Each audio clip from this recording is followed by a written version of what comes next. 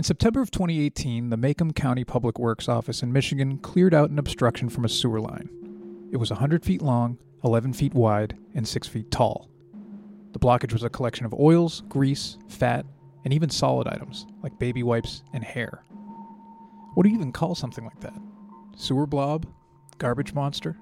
Turns out, these blobs have a name. They're called fatbergs. Not bad. When you think of an 11-foot wide collection of oily sewer debris, what word comes to mind? Disgusting? Fascinating? They are a huge nuisance. This is Asha Srinivasan, a research associate in the Department of Civil Engineering at the University of British Columbia. Nuisance might be a gentler, more generous description of a fatberg. Aside from being annoying to local governments and communities, they're also pretty gross. And not great for the environment either. Fatbergs are essentially made of what is called as fog, that stands for fats, oils, and grease, and other items like wet wipes, hair, makeup pads, anything that is not supposed to be flushed down the toilet, any large items that get flushed. So all these things clump with fats, and they form a huge clump or a huge mass that clog the sewer lines or the sewer pipes. Asha and her team are finding ways to get rid of fatbergs because the underground obstructions are becoming pretty common. In Baltimore in 2017, a fatberg caused over 1 million gallons of sewage to overflow into a local stream. In October of 2018, divers in South Carolina had to swim through raw sewage to unclog pipes blocked by flushable wipes. In September of 2017, workers in London's East End discovered one of the biggest fatbergs ever seen. The monstrosity weighed an estimated 130 metric tons and was the size of 11 double-decker buses. A chunk of the fatberg even went on display at the Museum of London. Turns out this gigantic sewer blocker is just the tip of the fatberg. Sorry about that. As you might expect in our modern world filled with products of all kinds, we make a lot of trash. In this episode of Here's an Idea, we look at the junk in our sewers, in our wastebaskets, in our oceans, and even out in space. We'll talk to Asha and 3 other researchers who are finding small and kind of fun ways to take out the trash. So, here's an idea. Garbage.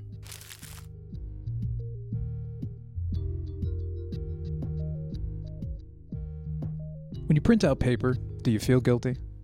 After all, a tree gave its life for that document from work you took home with you. Or those printed home tickets you left in the copy room. Maybe you don't feel that bad, but engineer Carl Yee did. I try not to print too much, try to do everything on the screen.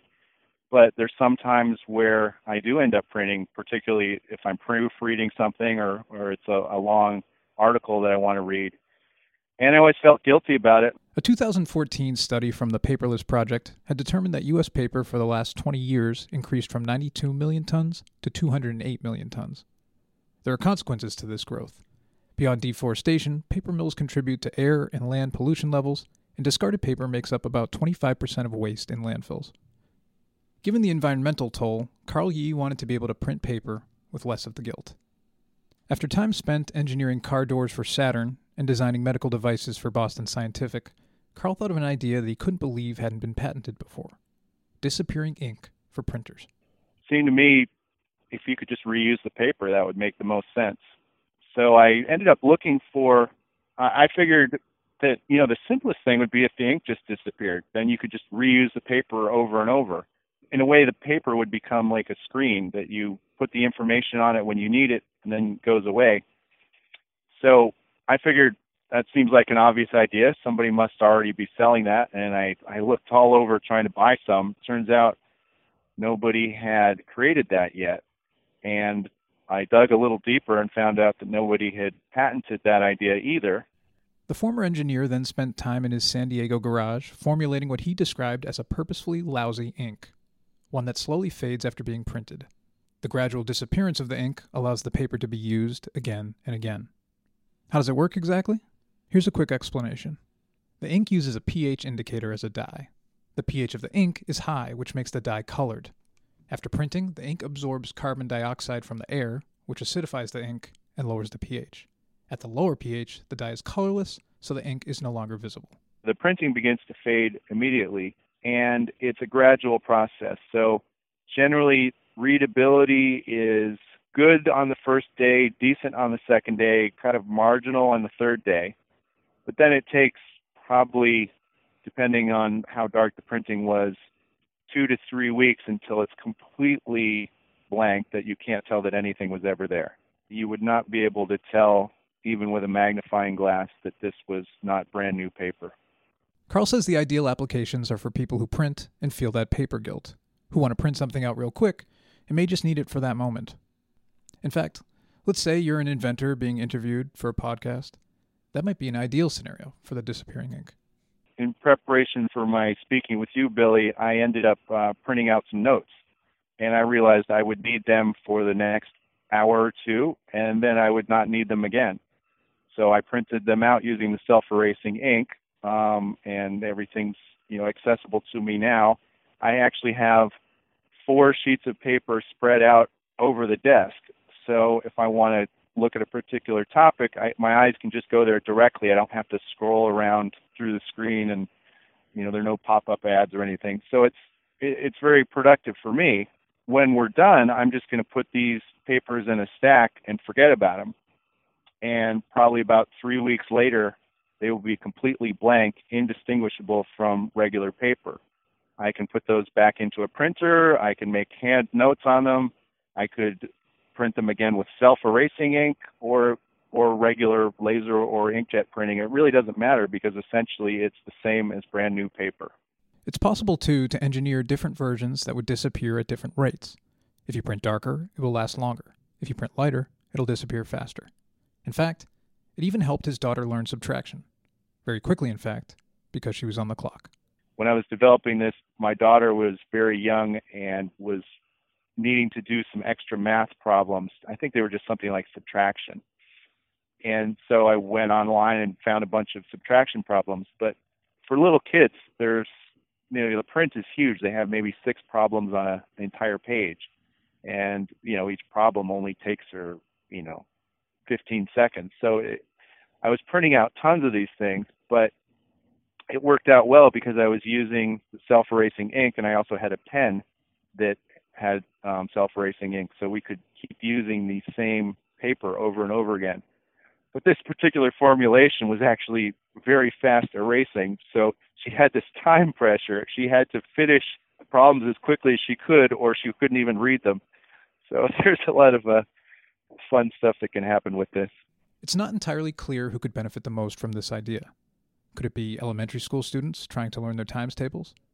A media company that uses up reams of paper every day? But all anyone or any company would have to do is swap out their current printer cartridge for Carl's Paper Saver cartridge. He's still finalizing the name. Before a planned launch in 2019, Carl wants to do a little more testing, and some pilot usage as well. For example, I was speaking with a local law firm, and they're trying to go paperless, but not succeeding. And so I'll just give them a printer and say, hey, here's a printer, here's some ink. Try this out. Tell me, what works for you and what doesn't. Perhaps a law firm might not be the best place to try out disappearing ink, especially if they'll be writing up binding contracts. Carl's heard those concerns before, but he's confident that the applications for disappearing ink are no joke. I think it's so interesting with most technologies that do something new, the applications end up being slightly different than what the inventors or creators anticipated. And so my goal is to get this out there, modify it as people demand it, but also just see what applications and what uses actually come up.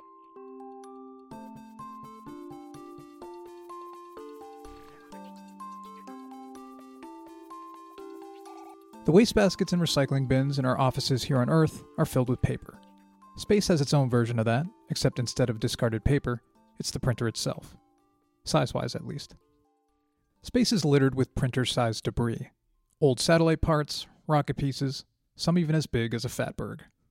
On April 4th, 2018, a SpaceX Dragon spacecraft arrived at the International Space Station, with some tools to clean up the mess. The spacecraft's payload was a satellite platform filled with ideas. A net, a harpoon, a laser-ranging instrument, a sail, and 2 miniature satellites known as CubeSats. This was all part of a mission called Remove Debris that was developed by a group of leading space companies and the UK's University of Surrey. Remove Debris is one of the world's first efforts to clean up the estimated 40,000 pieces of space junk currently orbiting Earth. A month after launch, the Remove Debris satellite was led into orbit. Once in orbit, the demonstrations began. And it turns out there's a lot of junk up there. There's about 7,000 tons up there at the moment.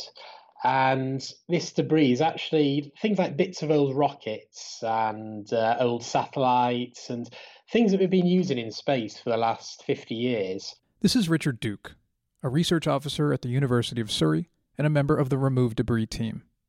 About 10 of the 100 researchers in the Surrey Space Centre are currently working with Duke on the Remove Debris project. The big problem with space debris is all of this is moving around at about 17,000 miles an hour. So even if a small, tiny bit of debris hits a spacecraft, it's just catastrophic. Space debris can cause lots of damage to orbiting spacecraft, or to satellites that we use for GPS and our day-to-day life on Earth, or to manned spacecraft. Astronauts on board the space station, in fact, have to face the risk of getting hit by this space debris every single day. The little pieces, the CubeSats and the smaller spacecraft, are generally in lower orbits, so they'll come down naturally anyway. But it's actually the really big pieces that we were worried about. And the main reason for this is if a big piece of space debris gets hit by a smaller piece, then that could just turn into, thousands of bits of debris, which just makes the problem really bad. Taking on these pieces, the tiny ones and the ones the size of a printer, required the Remove Debris mothership, built by Surrey Satellite Technology just down the road from Richards University. The mothership has 4 experiments on board, each with very different hardware. Idea number 1, a net, approximately 5 meters wide in diameter. So we actually put one of our CubeSats inside the mother spacecraft, and we eject this CubeSat, and that's to simulate some space debris. And then on the mothership, we also have a net from Airbus, and we can fire that net at our now CubeSat, our simulated space debris, and actually grab it and capture it.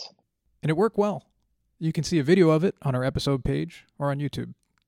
The second experiment is visual-based navigation, or VBN for short, which will be tested out by the end of the year.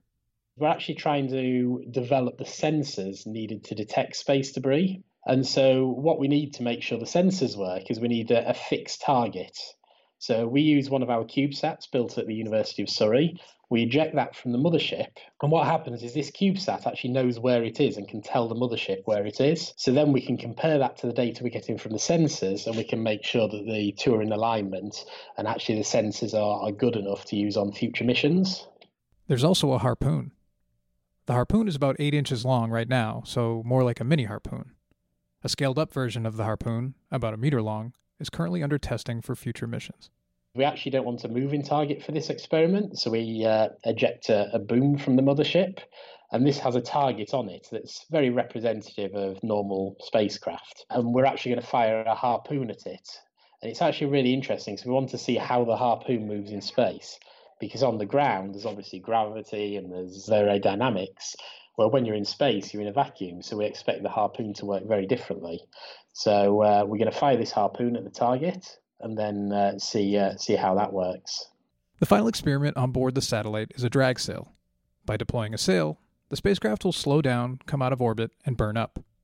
After all, Richard and his team don't want the Remove Debris spacecraft to become space junk itself. So this sail experiment is actually going to demonstrate that we can use this technology to bring satellites down in a safe way. Each of the experiments occur every month or so, which gives the Remove Debris team just enough time to get all the data downlinked to the ground, where research scientists can then analyze how well the demos worked out. For going up and getting bigger objects, the team is going to need to scale up the technology. In other words, they're going to need a bigger net. The bigger the space debris, the bigger the spacecraft going up to remove it will have to be. In the future, we're going to have to go up and get things that are double-decker bus sized. So this first mission is a demonstration, really, one that can be scaled up for proper missions. I'm really encouraged, especially from our first test. I mean, these tests are actually really, really difficult, not only because they're a one-shot, so we only get one chance of demonstrating this. And after, 5-10 years of working on it, it's actually quite a risky thing just to test your theory.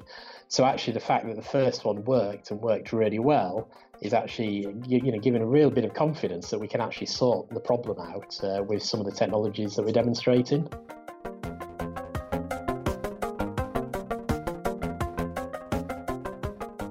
This is all pretty uplifting stuff, right? A reusable paper that saves trees, a harpoon that can bring down old rocket parts in space. With smart people developing innovative ideas, there's a sense of possibility, that we can all find ways to contribute to an overall better environment. We can make a dent in our problems of waste. Captain Charles Moore is a bit more pessimistic. I'm sort of the bad news guy. Maybe he's earned the right to be the bad news guy. After all, he's seen one of the largest environmental disasters up close. In 1997, aboard his boat on the way home to California from Hawaii, Captain Moore steered into a kind of watery junkyard, what came to be known as the Great Pacific Garbage Patch. The patch is made up of various pieces of plastic and debris, more than an estimated 1.8 trillion pieces, in fact. This rarely traveled region contains a soupy mass of plastic waste, about the size of Texas. Was this something that could be seen all at once back in 1997? Not necessarily, says Captain Moore. It wasn't like an aha moment where I saw some big patch of plastic. It was just an inkling that something was amiss, and seeing a piece of plastic here float by and another piece of plastic. I say, well, if I'm seeing this phenomenon on a regular basis, then it's not just a trail of, cookie crumbs for me leading like Hansel and Gretel back to their home. This is a phenomenon of a larger area. Captain Moore talked to some of his colleagues who conduct scientific monitoring of ocean phenomena. The team's plan was to go back and look at the area 2 years later with scientific equipment. It was on that first trawl, a mission to just test out the equipment really, and drag a net through the surface of the ocean, where they got some pretty bad signs. We haven't even got to where we thought the center of this high was, and pulled it up and had it, brimming with plastic. That was the aha moment. That was when I realized, I'm not even there yet, and I'm seeing all this plastic in this first sample. Something is seriously wrong out here. After stumbling upon the North Pacific Ocean's plastic soup in 1997, Captain Moore set out to quantify the massive problem. To answer the question, how much plastic is in the ocean and why? In the process of determining this, he's become a citizen activist and scientist, devoted to both researching the problem and raising public awareness. Since then, Captain Moore has made 11 trips to the North Pacific. Trawls of the region mostly come back with small bits and pieces of plastic that are fragments of formerly intact objects, but bottle caps and abandoned plastic fishing nets are common. Eventually, the team found that the pieces of plastic outnumber zooplankton, the ocean's food base, by a ratio of 6-1. And unfortunately, more than 20 years after the first discovery, the garbage patch is still there, even if it's moving around somewhat. It's been going north, it's been going south, it's been going east, it's been going west. It's had the shape of an oval, it's had the shape of a pear, it's had the shape of a circle. The patch changes shape and location over time, and it's actually providing a kind of coastal habitat. In a way, the patch resembles a kind of boat dock at your local marina. Out there at the patch now, you'll see coral reefs are forming, and the plastic objects, especially massive ones like warehouse pallets, offer plenty of space for fish and other organisms looking for a home. We're switching to plastic pallets for transportation of goods. And the last voyage out there, I found 2 of these. I picked up 2, but there was a lot more, and they're enormous and heavy objects that are going to take a long time to break down. High density polyethylene, maybe weighing, a pallet could weigh 40, 50 pounds. And that's a lot of stuff to break down, a lot of habitat, a lot of places to hide. By providing shelter for small fish, the objects end up being a platform for a kind of bioaccumulation. Suddenly, with these makeshift trash habitats, you get a collection of tiny aquatic invertebrates, then barnacles, then crabs, then marine worms. All these organisms used to be food for bigger creatures like the jellyfish. The plastic patch ends up rocking the food chain. Now we've got this kind of coastal zone biome in the middle of the ocean that's taking all the nutrients that would have gone to these other creatures. So there's winners, which are the things that stick to the plastic, and then the losers are the things that were there before, that were these beautiful salp colonies and the purple janthina snails. Those things are losing. On each mission, Captain Moore can be found on the Algeta, a beauty of a vessel, he says. The research vessel is an aluminum-hulled 50-foot-long catamaran with 600 meters of cable attached, twin diesel engines, and a kilowatt of available solar power. Over the years, the mission aboard the Algeta has changed, from first trying to quantify how much plastic is out there, to seeing how much it's impacting the ocean life. One organism Captain Moore is focusing on is the lanternfish, one of the most common deep-sea creatures and a major source of food for marine animals. The fish migrates from the depths to the surface at night. That's when Captain Moore and his crew of about a half dozen researchers capture the lanternfish, so they can study the fish's hormone levels and study the way that the plastic is hurting the fish. And plastic is decreasing the fitness of the fish, says the captain. One is by failing to give them nutrition. The other is by poisoning them with the chemicals sorbed to the plastics. And the third way is by inhibiting their daily migration. The largest daily migration of life on Earth takes place in the deep ocean when creatures living below the photic zone that would be consumed by predators if they stayed where the light penetrated, they come up from the dark depths and feed at night. And these fish, these lanternfish, are accident prone in the sense of eating plastic because they're only feeding at night. They're in a big hurry. They dart around and they grab anything that will fit in their mouth. And we found up to 83 pieces in a 6-inch long fish. You know, this is going to be one of the signals of the crash of the marine ecosystem because of plastic waste. Quantification can be published. Can you prove the harm of plastic in the ocean? Well, not exactly. That's part of the problem because death goes unnoticed in the ocean. Things that are weak are consumed. We'll never really be able to give you a number for who's dying, how many of them are dying, and what's the harm truly being done. That will require some kind of new techniques that haven't been developed yet, and I'm not sure that we can do that. And it's still difficult. You know, we're still working on that. That's why we're starting with stress levels. And it's not just the fish who can be impacted by the plastic. Captain Moore wonders, what if we keep breathing in these plastic nanoparticles? What if our brains are half plastic by 2050? What if we can't think anymore? You know, that's the kind of stuff I worry about. Plastic, after all, is everywhere. You can't beat plastic if you're creating a new marketable gizmo or packaging it. You can make whatever you want with plastic. Plastic is moldable. It's part of our lives and it's not going anywhere. We have polyester clothes, soda bottles, factory pallets. Even the dust in the air that used to be mineral in origin is now polymeric. There have been recent efforts to address the plastic problem.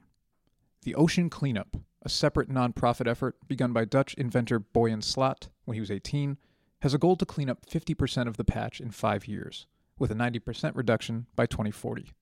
Using a 600-meter-long floating platform, the technology acts as a kind of underwater Roomba. The floater keeps plastics from flowing over the system, while a 3-meter skirt stops debris from escaping underneath. The science and technology may be getting better, but the reality is getting worse, says Moore, the bad news guy, who says we'll need more than just a magic bullet to address the problems of a plastic ocean. It's similar to climate change, where for all the bombast about the situation continues to get worse. And it gets worse fast with plastic, even faster in some ways than climate change, because the petroleum industry now is faced with the problem of electrification of transportation, which their major moneymaker was fuel. And so now with energy being produced alternatively, plastic has been their salvation. They're pushing for a quadrupling of production of plastics. Despite the gloomy scenario, Captain Moore does emphasize the importance of making cleanup efforts fun. If a garbage patch can be fun exactly. Michael Doshi is a colleague who's certainly trying, using social media like Instagram and characters he's created like the Gnarly Beach Cleaner to bring some positivity and lightness to an often discouraging scene. Doshi's Make It Fun campaign supports and brings awareness to beach cleanups and other ways of ridding trash and plastics from the coast and the water. But even with fun characters, it's difficult to be hopeful when you're in a sea of plastic. You know, I'm trying to make it fun, but it's a gloomy scenario.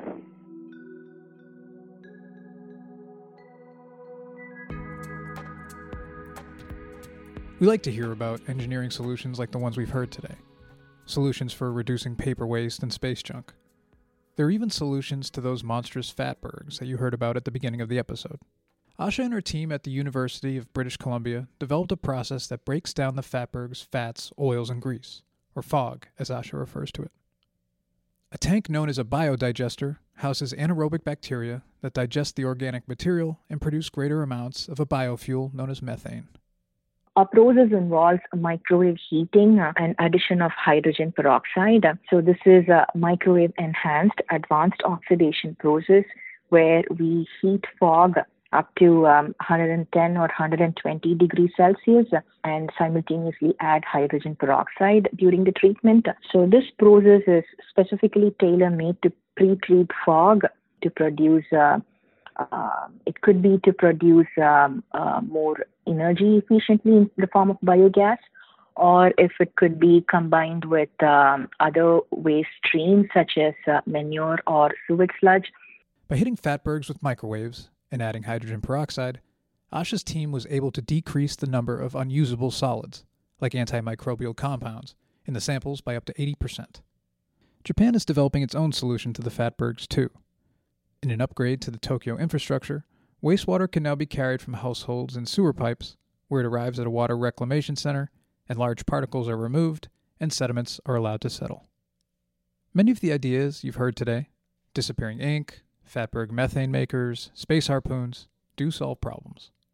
But some problems are too complicated and don't have one solution. Some problems, like the enormous plastic soup in our ocean, are massive, and the impacts have yet to even be understood. A problem can't be attacked piecemeal, says Captain Moore. We have a refill station in our office where you can come in and get your refill your bottle for your soap, your shampoo, your body oils, and wrappers for your food instead of saran wrap and that sort of thing. We attack it at the reuse level. We would talk about plastic-free lifestyles, and we talk about reducing our plastic footprint because that's all we can do. But that's biting around that's like, the article about the plastic straws being, a very minor part of the problem. Well, that's all we're given. That's the space we have to work in. Until we recognize that the whole itself is the problem and see it as a whole subject to change, then we haven't got a chance to truly attack the source of the problem. Science has established that our plastic usage and dependence is problematic, but no one really wants to hear about it. It's a downer. Hence the need to make it fun, with fatberg museum exhibits and gnarly beachcombers. We can turn down plastic bags at grocery stores and delis. We can make sure not to flush wet wipes down the toilet. Science and tech can only take us so far. Making progress in the ocean requires both innovative technologies as well as a rallying of support, one fueled by public awareness and new policies, and one that has a global buy-in of support. A whole community to address the whole of the problem. We need more space to work in. There's just a lot of stuff in the way.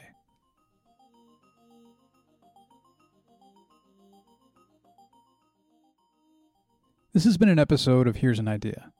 It was written and produced by me, Billy Hurley, Kendra Smith, and Peter Bonavita. For more information about the technologies featured in today's podcast, you can visit our episode page at techbriefs.com/podcasts. Here we'll link to Captain Moore's 2014 book, Plastic Ocean, as well as Q&A transcripts with the guests you've heard today.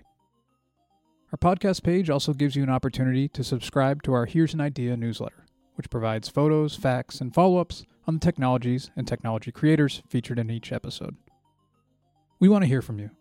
Give us a review on Apple Podcasts, and send us feedback to podcasts@techbriefs.com.